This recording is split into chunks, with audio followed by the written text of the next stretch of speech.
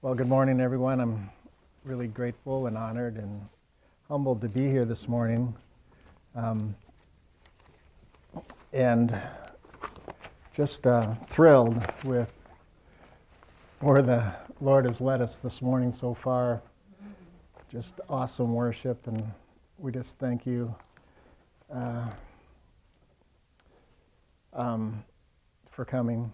And although I've never actually done this before, I feel confident that God has a word for us.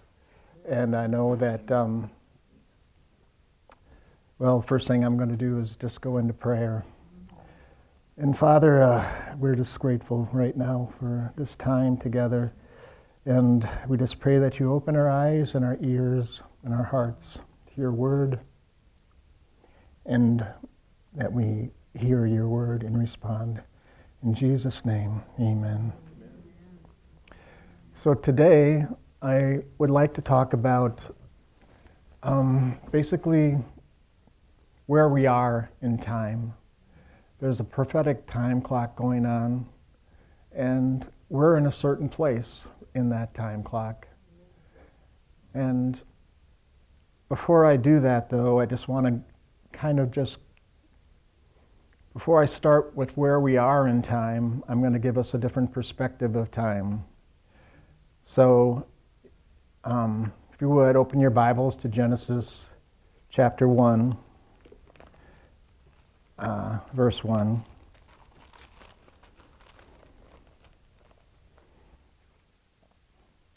And I'll just say quickly that I want us all to have the perspective of the Bereans in the book of Acts, who received openly, with an open mind, everything that was taught.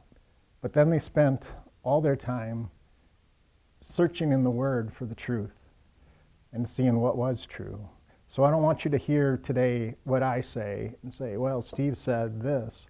I want you to hear what God says and search it out for yourselves to know the truth. And then secondly, I just want to say that in regard to the Bible is an integrated message from God. And it proves the authenticity of the author that's outside the dimension of time. And the way he does that continuously is through his prophecies throughout the book. They tell the future of what is going to happen, and it happens exactly like it says it would. And a lot of that hasn't happened yet. And that's what we're going to talk about today in terms of the things that are to happen. But before we do, let's start at the beginning of the book. Genesis 1:1, in the beginning, God created the heavens and the earth. Period. And that really is quite an astounding statement, because if you think of everything that was created, everything, the whole creation, the universe, the heavens, the angels, all of that is just in that simple phrase, in the beginning, God created the heavens and the earth. And when you think about it, it's also the creation, the start point of time. We don't think of time much as creation because we take it for granted. It's like the air we breathe. It's happening whether we are aware of it or not. It's happening. We're breathing. Our hearts are beating. It's kind of an automatic thing. But I want you to keep in mind that it is time that is one of God's primary creations. And when we talk about time, we're talking about God's creation. Let's continue on with verse 2. The earth was without form and void, and darkness was on the face of the deep. And the Spirit of God was hovering over the face of the waters. Then God said, "Let there be light," and there was light. And God saw the light, and it was good. And God divided the light from the darkness. And God called the light day, and the darkness he called night. So the evening and the morning were the first day.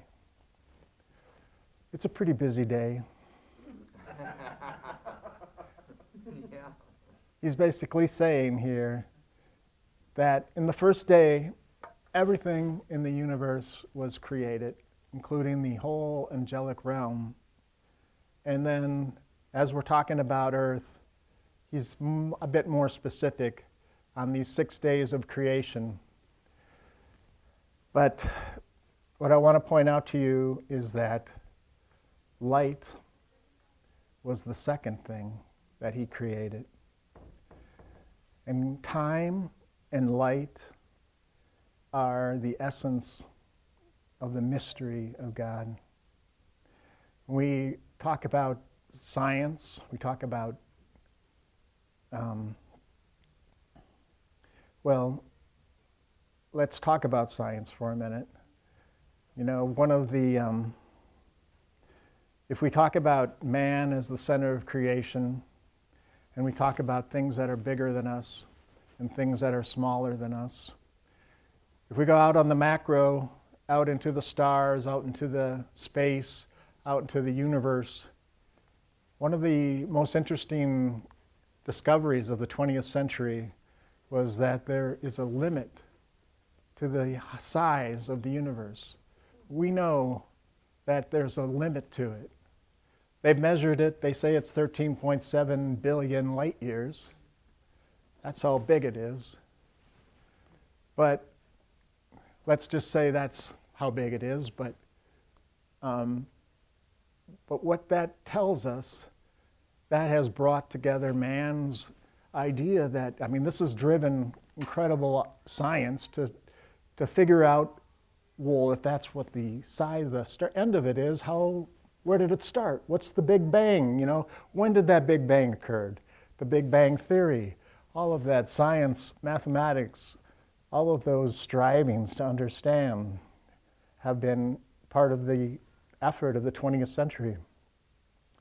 And on the small side, as we go down farther and farther, we also find that there's a limit. You think that if you could take a piece of string, let's say, and cut it in half, and then cut that piece in half, and then cut that piece in half, and cut that piece in half, that you could do that indefinitely, theoretically, until, you know, just endlessly. But no, it turns out there's a limit.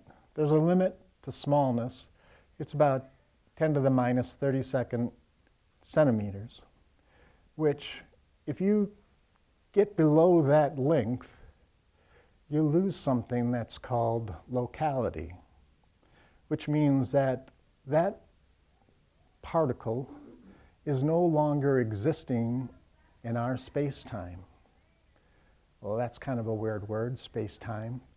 But one of the discoveries of the 20th century, Einstein discovered this in his theories of relativity. And this involved probably some interesting mathematics, which were invented not far before him in terms of metric tensors and Maxwell's equations. But what he did was apply Planck's constants and used metric tensors to discover or to apply a fourth dimension in our three-dimensional world. And what that did was use time as a dimension. And once we use time as a dimension, we start to realize that we are inside of time, but there's a dimension outside of time. It turns out that everything that we can measure, mass, time, length, distance, all these things, they have a small limit, a smallness limit, a finite limit. And this is basically the study of quantum physics, of the things, particles, subatomic particles, smallness, things that And of course, this was first introduced to us by studying light, because light itself has these amazing properties where, speaking of locality, we don't necessarily understand whether it's actually in our physical world as a particle, or if it's actually outside of our dimensions in terms of waves, electromagnetic waves specifically. But in terms of dimensions, we continuously try to understand things that are outside of our dimensions. We know God must be outside of our dimension. He's outside the dimension of time. We know that because of the Bible. And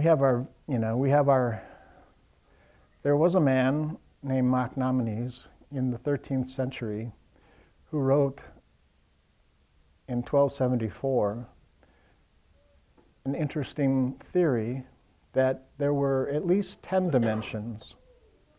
4 of them could be directly observable, and 6 of them would be indirectly deferable. Now, he derived that from reading what we just read in Genesis 1. He completed the whole chapter, but still, it wasn't until the 20th century, until in the 90s actually, that we have now confirmed in terms of science that there are at least 10 dimensions that we know about. But it's interesting that a man could derive that directly from the Bible. And so, like I said, the reason that we're starting here is to understand, one, that the Bible is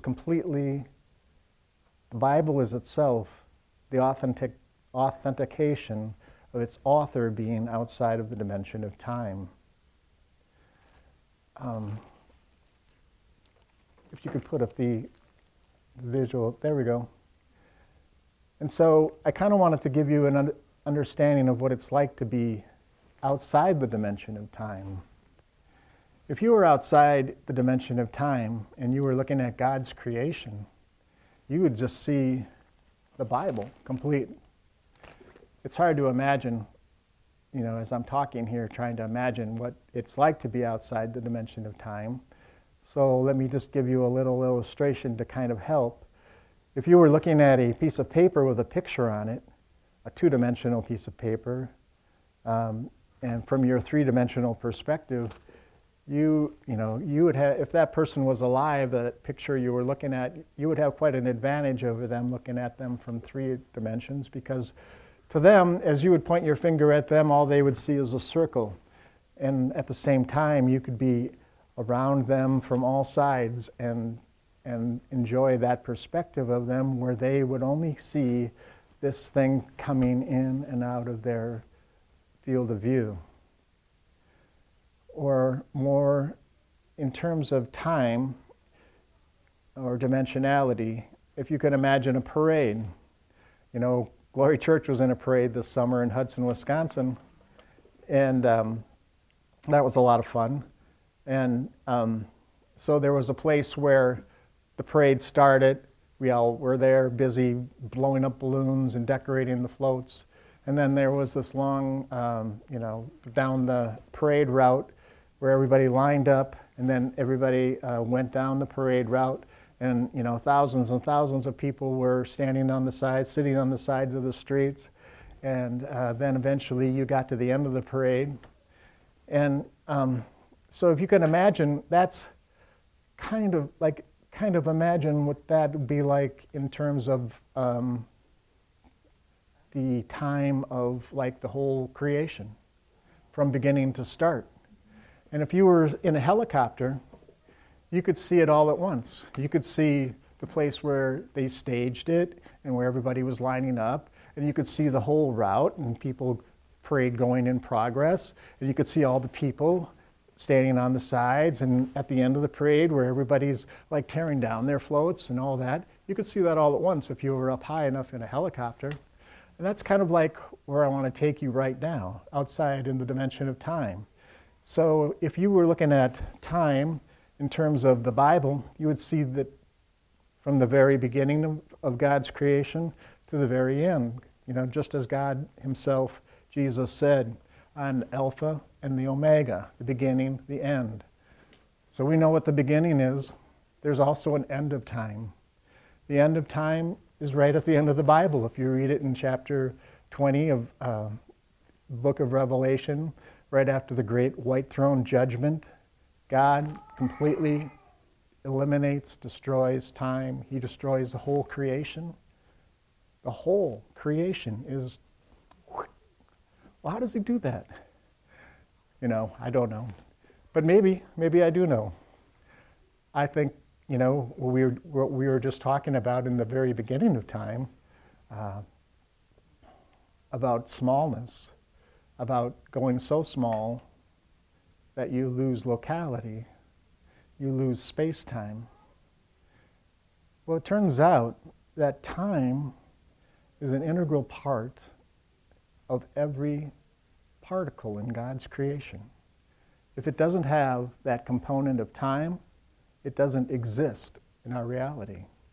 So at any time, if God would just eliminate time, then the whole creation would cease to exist. Think about that. That's just amazing. So at the end of time, it's not quite a very big stretch of how he eliminates time, how he ends time. And it's hard to imagine being in eternity where there is no time because it's like I said, it's something we take for granted. It's like breathing, it's just like, it's hard to imagine. It's like I was talking with somebody the other day, we were talking about something like learning to play the guitar, and he said, well, I guess when I get to heaven in eternity, I'll have lots of time to practice the guitar. And I kind of thought, well, will you? What's your, concept of time? If you're outside the dimension of time, time is not linear. Time doesn't just, time is something inside of God's creation. You're looking at it. I mean, we'll know more when we get there, of course. I'm just trying to describe it from my mind, trying to understand where it comes from. But I want to look at this creation. So we're in the very, you can see on the left, the Alpha, the very beginning of time, and at the very end, Omega. And then I put this little marker there. It says, you are here. And if you can imagine, we're sitting in this room trying to imagine what it's like to be outside the dimension of time. So we're sitting there waving, and we're looking at ourselves inside the dimension of time, trying to imagine what it's like to be outside the dimension of time. And there we are. And so it's an interesting perspective. So from that perspective,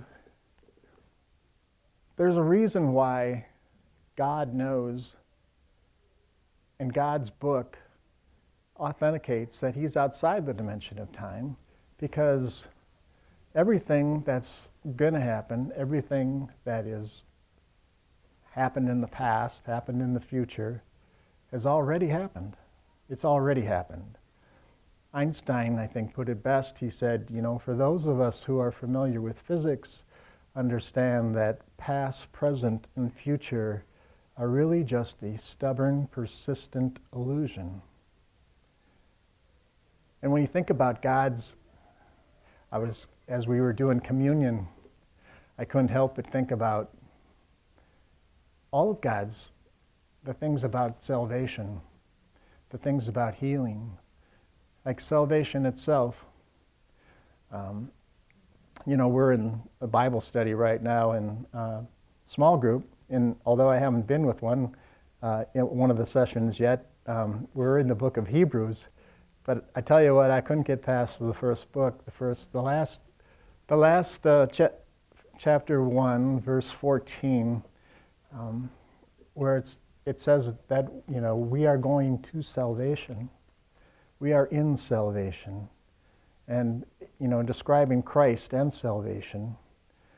And you can't help but understand that salvation has a past, present, and future component to it. One, we were saved. We are justified. That's in the past. Hopefully we've all come to that place. But once you're justified, that's a point in time where your salvation is secured. That's it. It's in God's hand. And he says he's not letting go, and no one ever can take you from it. And that's in the past. But in our present time right now, we're in sanctification. We're being sanctified by the Holy Spirit. When you got born again, I know from my own experience, my flesh, my mind, my thinking was not much different than it was 5 minutes ago when I got born again. And it's taken a long time of sanctification to only get where I am now. And to be honest, it's a work in progress. It's a sanctification, and we won't be perfect. We're not perfect in the physical, but it's our current state. It's our present state. Well, what's the final state? It's when we're the glorification. So we've got the past, the justification, the present, the sanctification, the future state, the glorification. Well, when will that happen? When will that happen? When will we have glorification? What happened to the graphic? There it is. It's just about where we're at right now. When the rapture occurs, we will all be met with Christ in the air, and we will be changed. We will be changed. And, one of the interesting aspects of that changing, the Bible says in 1 Thessalonians,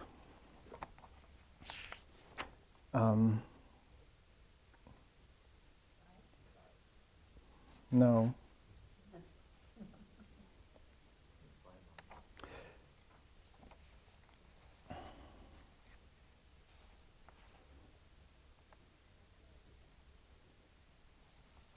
Oh, before I go there, let me just kind of back up a little.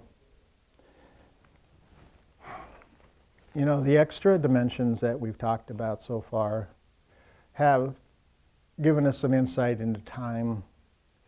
But there are so many other dimensions. 10 probably doesn't even start to explain how many dimensions there are in the spirit, how many dimensions there are in the unseen realm. Things are coming and going. Some things we have no real understanding about. But it's we look. One of the interesting revelations about understanding smallness is that we start to understand that if everything has a small limit, then that really means our perception of our reality, what we call this physical world, is really digital. Meaning, if it's either on or off, a 1 or a 0, it means it can be turned off and on, just like that. Probably one of the more interesting thoughts of the 20th century was published in Scientific America in 2005 in the June edition, where it states basically that our reality, as we know it, is really just a shadow of a greater reality. And that's like, well, that's pretty much what the Bible says. Yep, thank you. But even more than that, Stephen Hawkins in his group, as they were trying to analyze a yellow star drifting into a black hole and balance the energy equation, they were just perplexed. And they finally came out with a statement that said that the whole entire universe may be a sophisticated holographic projection from a more sophisticated intelligence. That's a pretty profound thing. You know, the Bible says in Isaiah that the heavens will be rolled up like a scroll. Well, if it has a few more dimensions of layers of dimensionality, you can imagine a layer of thinness where we could fold it and roll it, if it is such a thing as a... I guess I say that just to help us kind of step away from our normal perspective of how we see things. You know, we say things are real here on earth. We live in the real world, and don't try to mistake that I don't believe we're living in a real world. We are living in a real world, but there is something that is more real than this world, and that's God's world. God, the heaven, in the spirit, in the realm, the kingdom of heaven. There is a greater reality. There is a much greater reality. When we talk about salvation having a past, present, and future tense, healing has a past. You know, we say, by his stripes we were healed. That was in the past. What about right now? Am I healed right now? I was healed in the past, but look, my body is not necessarily cooperating with that statement. You know, it's something that we are being sanctified. We are being healed. We are receiving that healing. It's a matter of understanding a greater reality than ourselves, than the physical world we live in, than what our eyes can actually perceive, what our body tells us, the feelings that we have. What is real? I remember there used to be this preacher that would come to our church, Living Word, when we used to go there. His name was Dwight Thompson, and his father was a preacher, and Dwight and his brother were kids, listening to him, but he had this perception of this greater reality. And when he would start preaching, he would get to the point where he would say, God is more real than my right hand. You know, if you can imagine just abandoning every type of physical sense that you have, even what your mind is telling you, and just putting all your faith in what God says, in what God is, in what the reality of God, you would come to a point where no matter what, you could believe that healing. You know, and it's not out of our grasp at all. It is not. But it's a matter of understanding that what we see and hear right now is not the greater reality. What we know, what we understand, our communion, our communication with our God through His Word, that is the greater reality. So I wanted to get us up to the point where we understand that. And, in the book of Matthew, in the 17th and the 5th verse, in the 17th chapter, or 17th verse, it says, "Do not think that I have come to abolish the law or the prophets. I have not come to abolish them, but to fulfill them. For truly I say to you, heaven and earth will pass away, but not one iota, not a dot will pass from the law until it is accomplished." This is Jesus telling us that this word is more real than anything else in this world. And it's like, well, this is the New King James Bible. It's an interpretation. It's a translation of the original text. It's not what I'm talking about. I'm not talking about a translation, which translation we use, which it's but it is the original text that matters. And it is what God's Word is. And God's Word is solid and does not change. And it goes from the beginning to the end. And it is the whole creation. The whole entire creation is in God's Word, from beginning to end.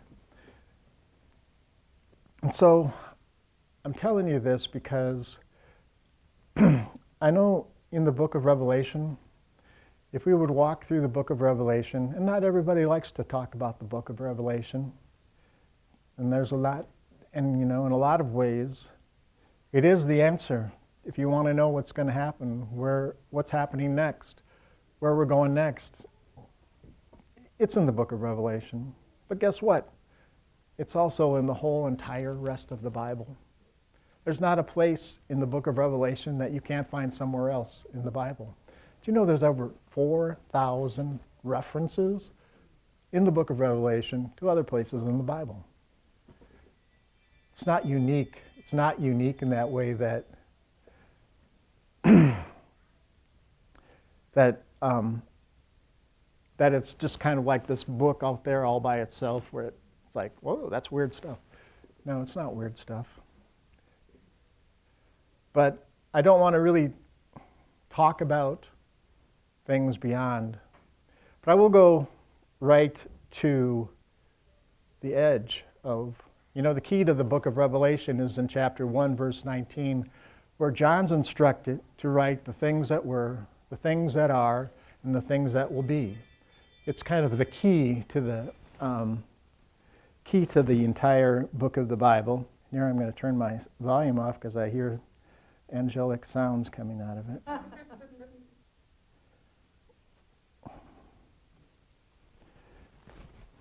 But the book of Revelation is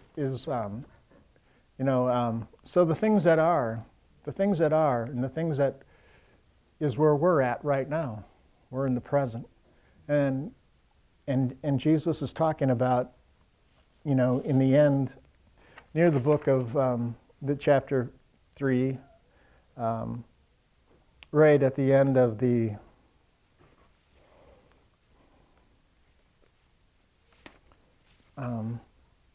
right at the end of where we're at, and he's talking to the church, and he's saying,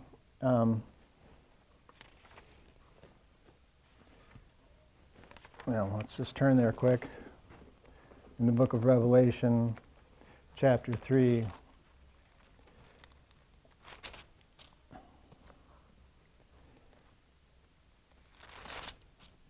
And this is going to be the verse just before the rapture.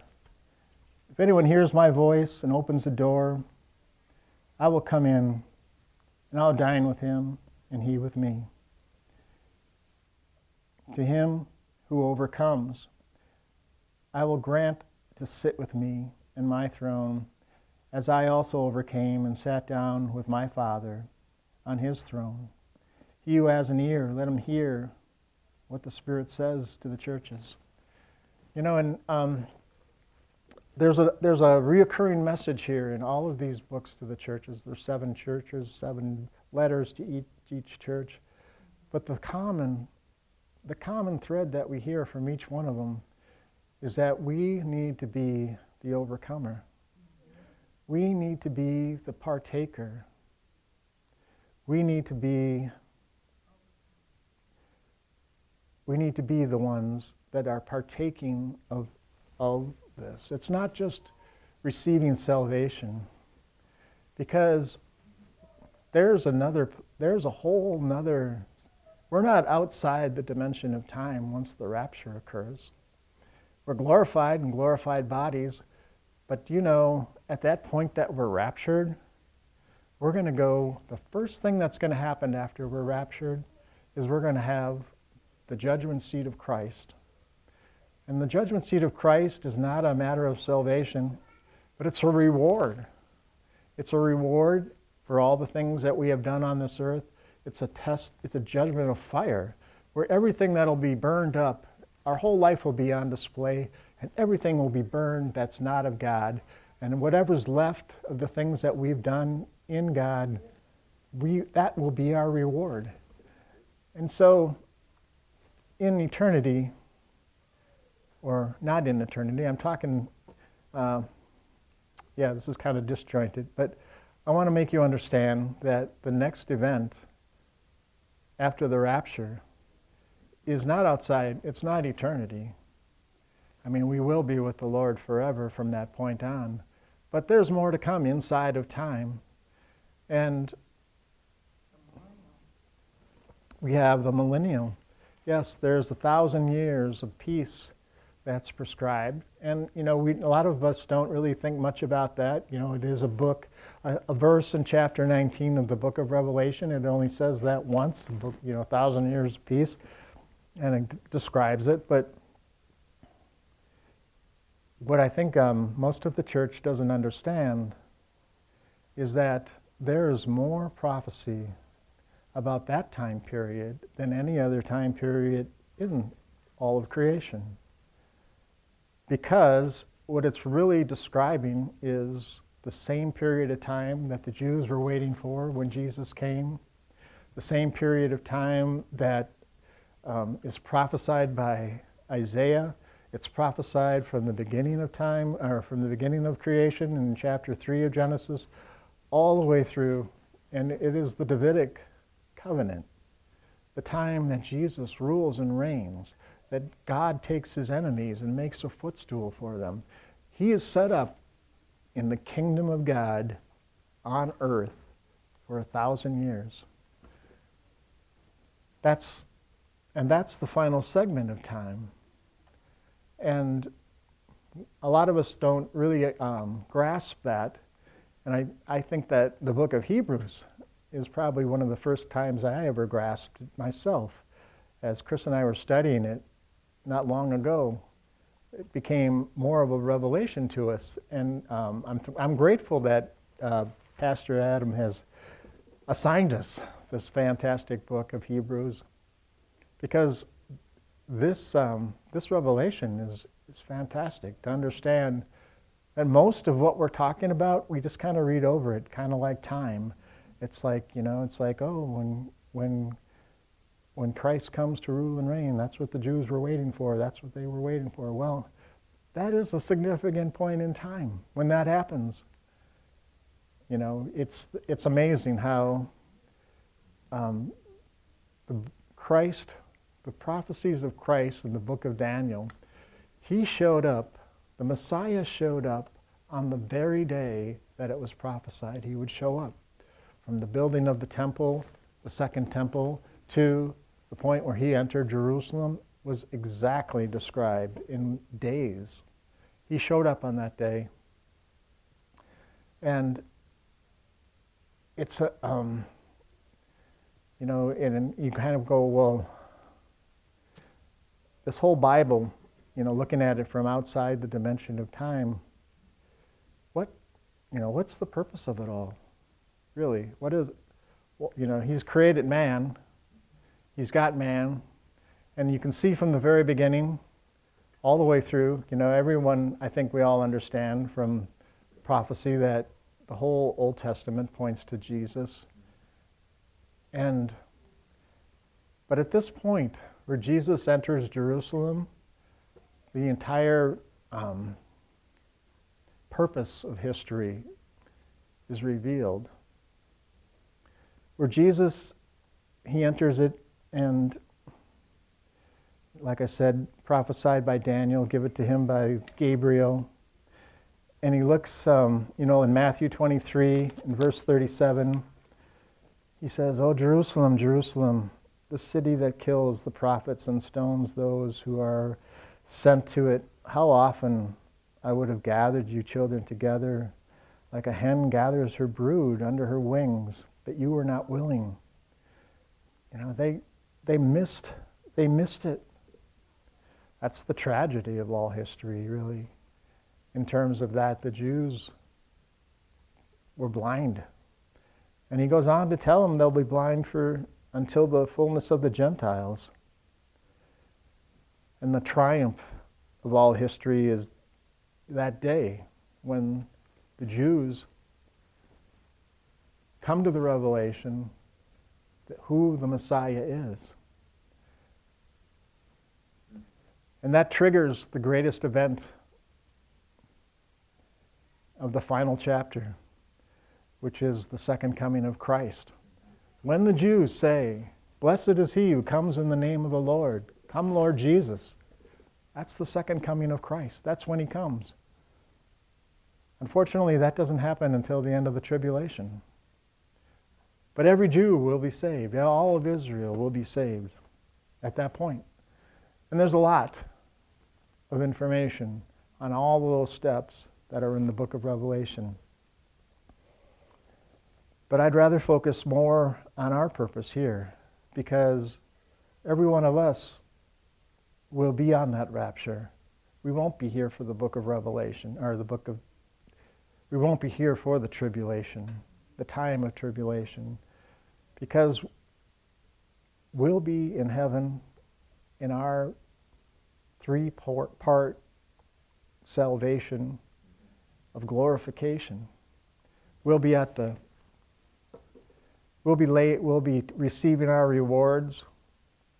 We'll be at the marriage supper of the Lamb. Marriage supper of the Lamb. Does that sound right? Yeah. And so, understanding that, if you could put the graphic back up, I just want to understand, one of the interesting parts, one of the interesting things that has always fascinated me, God tells us in Ephesians 1 in verse 4 that he chose us before the foundation of the world. And that we should be holy and blameless before him.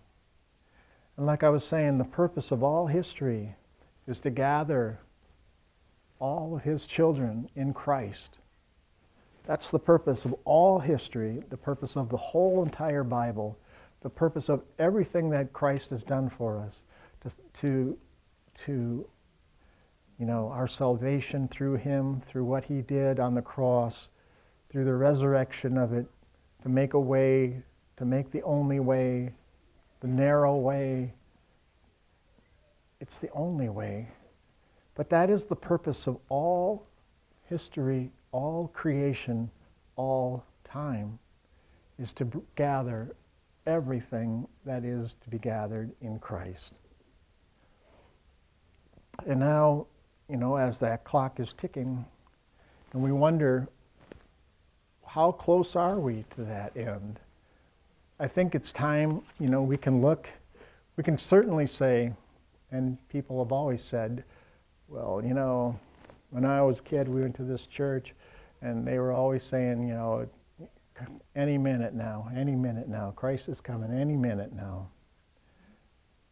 Or, I heard an interesting analogy yesterday, or this email apparently that's going around, saying if you were born in 1900, and, by the time you were 15, you were in World War I.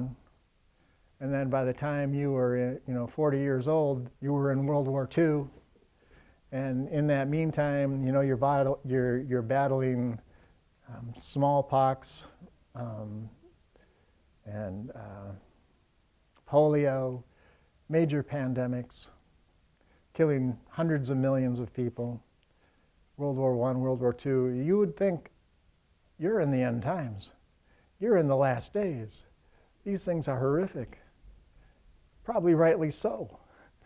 I know I probably would be in those thoughts. But I want us to look at some things that are different now. And so if we could turn to 2 Timothy chapter 3.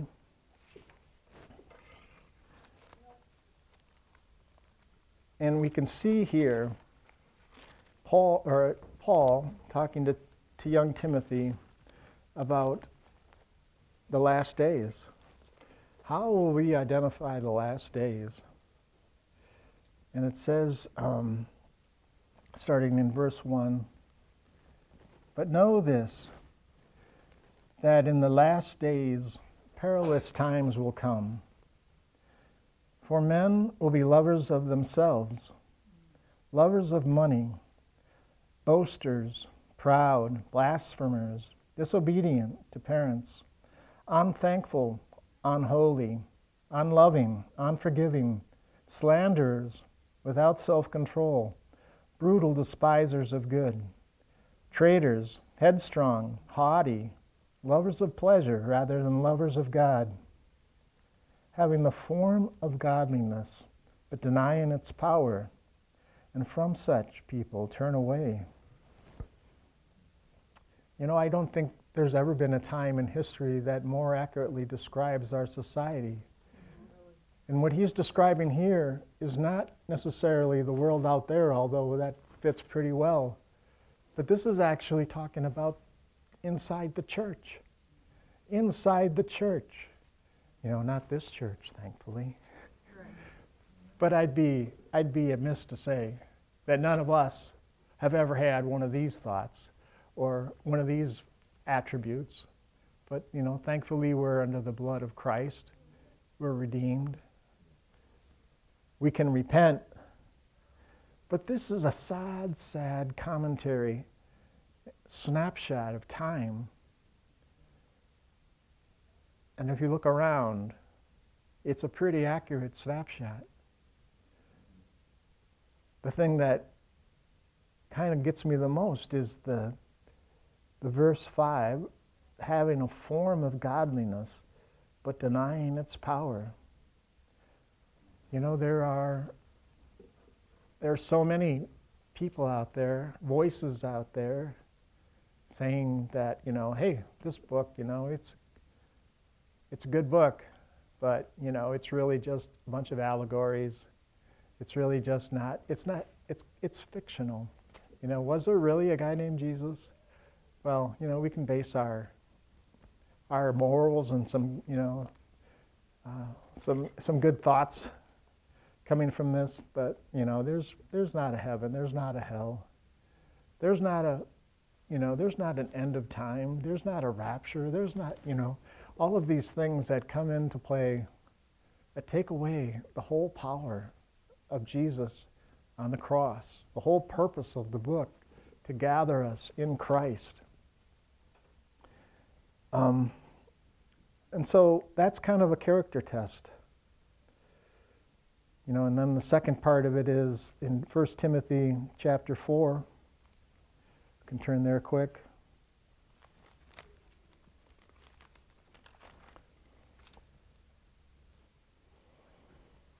Verses 1 and 2.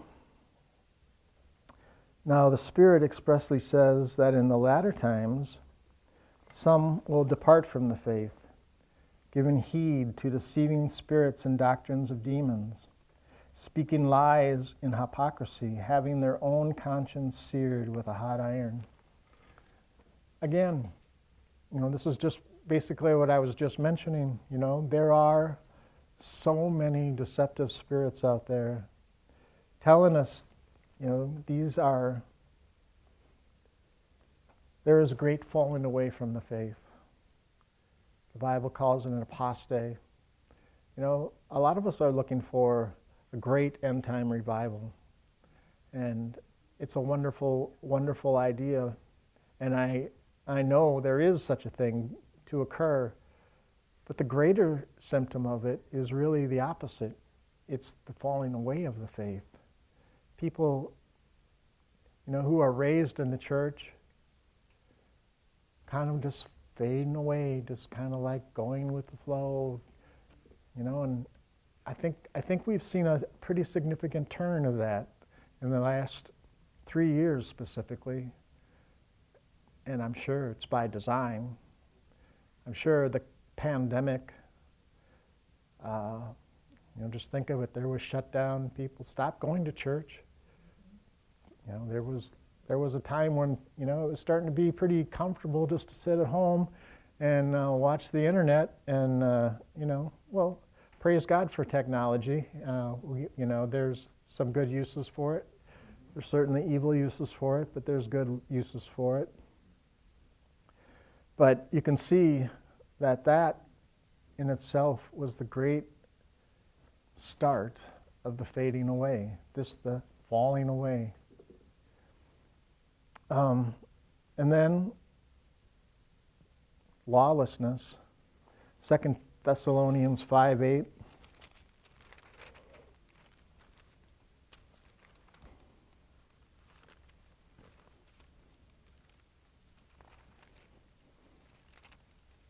Second Thessalonians chapter 2, verses 5 and 8.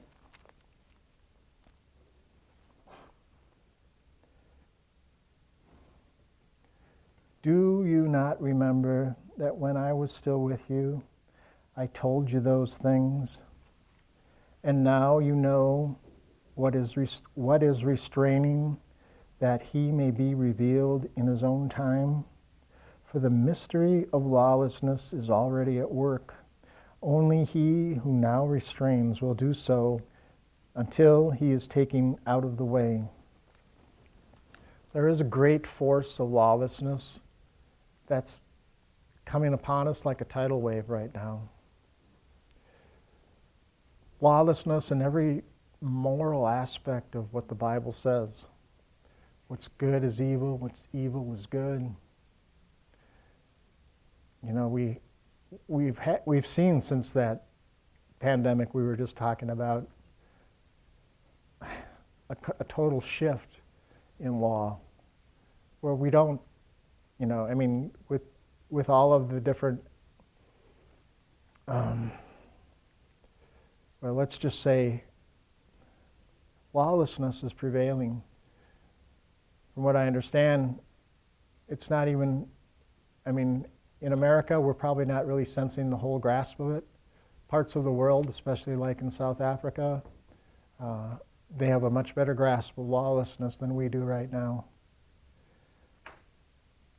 But the final verse I want to show you is 2 Peter chapter 3, verses 1 through 7.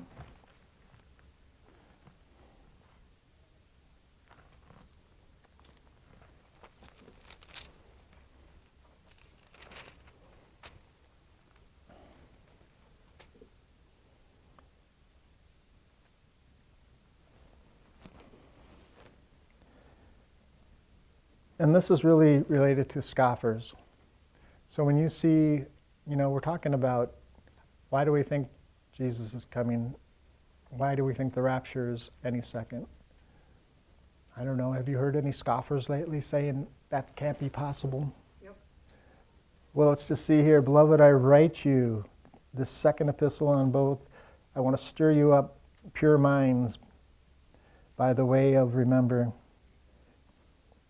that you may be mindful of the words that were spoken before the holy prophets and the commandment of us, the apostles of the Lord and Savior, knowing this first, that scoffers will come in the last day, walking according to their own lusts and saying, where is that promise of his coming?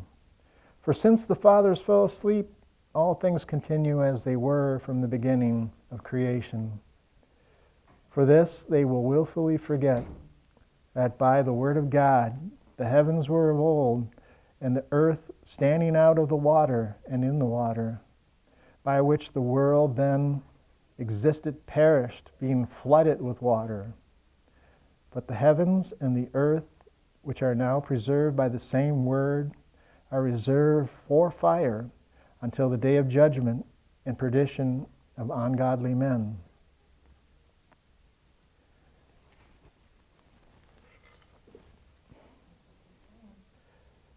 This is exactly where we're at. Now, I know it seems, you know, I know when I was younger and I heard that Jesus was coming soon, I know I thought, well, maybe if I had more time I could do this, do that with my life. So I wasn't really grasping, desiring necessarily that he comes soon. And I thought maybe at the time too, I thought, well, this is an evil day we live in. I can't compare anything more evil than when we live in now.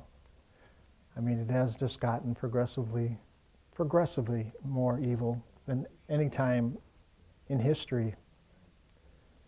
But I want you to know that God has foreseen every question about it and given us great guidance here, that we can know for sure with confidence that we are at the door. We are at the very door. I'd like to say that there's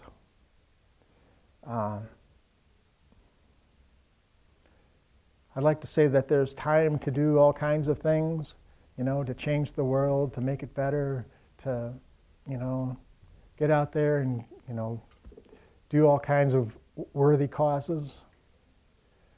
I think right now the only thing that really matters is that you share your light with others, with everyone you can. The time is so short. The time is so short. We need to save as many as we can. By sharing the love of God everywhere you are, let your light shine.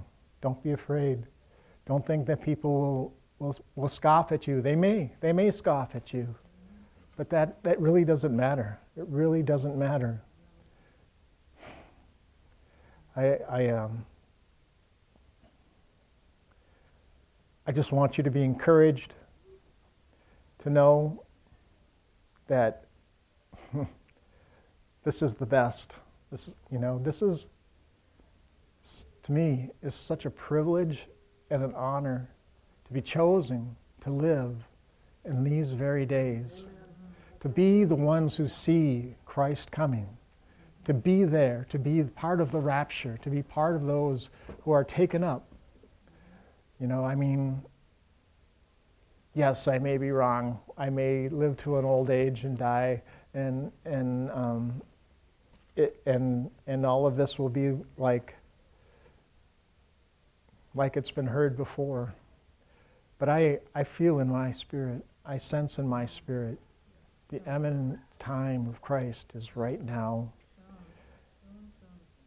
And I don't want to talk about the book of Revelation and past that point, chapter 4, verse 1, where it talks about the rapture. But there is a whole nother aspect of tribulation coming, an antichrist, the beast, the mark, all of these things driven by technology that are other signs that, this whole tribulation thing, everything that's mentioned in the Bible can actually be quite, the road is paved for it.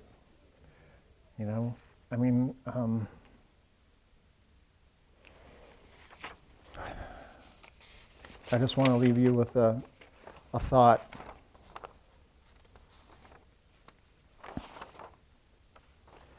And that is basically,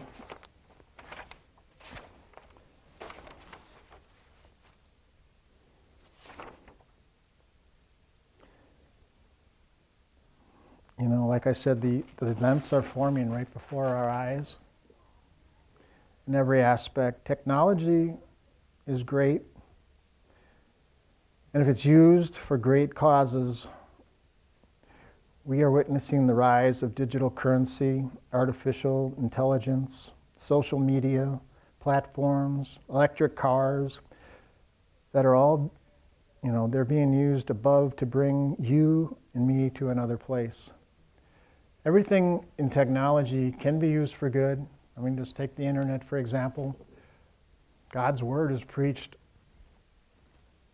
like never before through the internet. But yet it has a lot of evil functions to it as well. Mm-hmm. A lot of evil. But these, there are things happening. The World Economic Forum met in Davos, Switzerland last week. And they are forming the entrance of the Antichrist. That is exactly their purpose. The ever-changing world leaves us with an unchanging mission: to preach the gospel and rejoice in the Lord as we do so. And in the last days, prayerfully consider to choose your battles. Choose your battles wisely. Time is so short. In everything you see, try to find opportunities to share him and make him known. We won't stop the soon rise of the Antichrist. We won't stop the global effort for a one-world government or an economy or a one-world religious system. But what we can do is offer people the hope of salvation. For God did not appoint us to wrath, but to obtain salvation through our Lord Jesus Christ, who died for us. But whether we wake or we sleep, we should live together in him and find comfort in each other and edify one another, just as you are also doing. 1 Thessalonians 5. For God has not appointed us to wrath, but to obtain salvation by our Lord Jesus Christ, who died for us, that whether we wake or sleep, we should live together with him. Wherefore, comfort yourselves together and edify one another, even as also ye doing. So I just want to thank you, and I want to leave you with the Arianic blessing.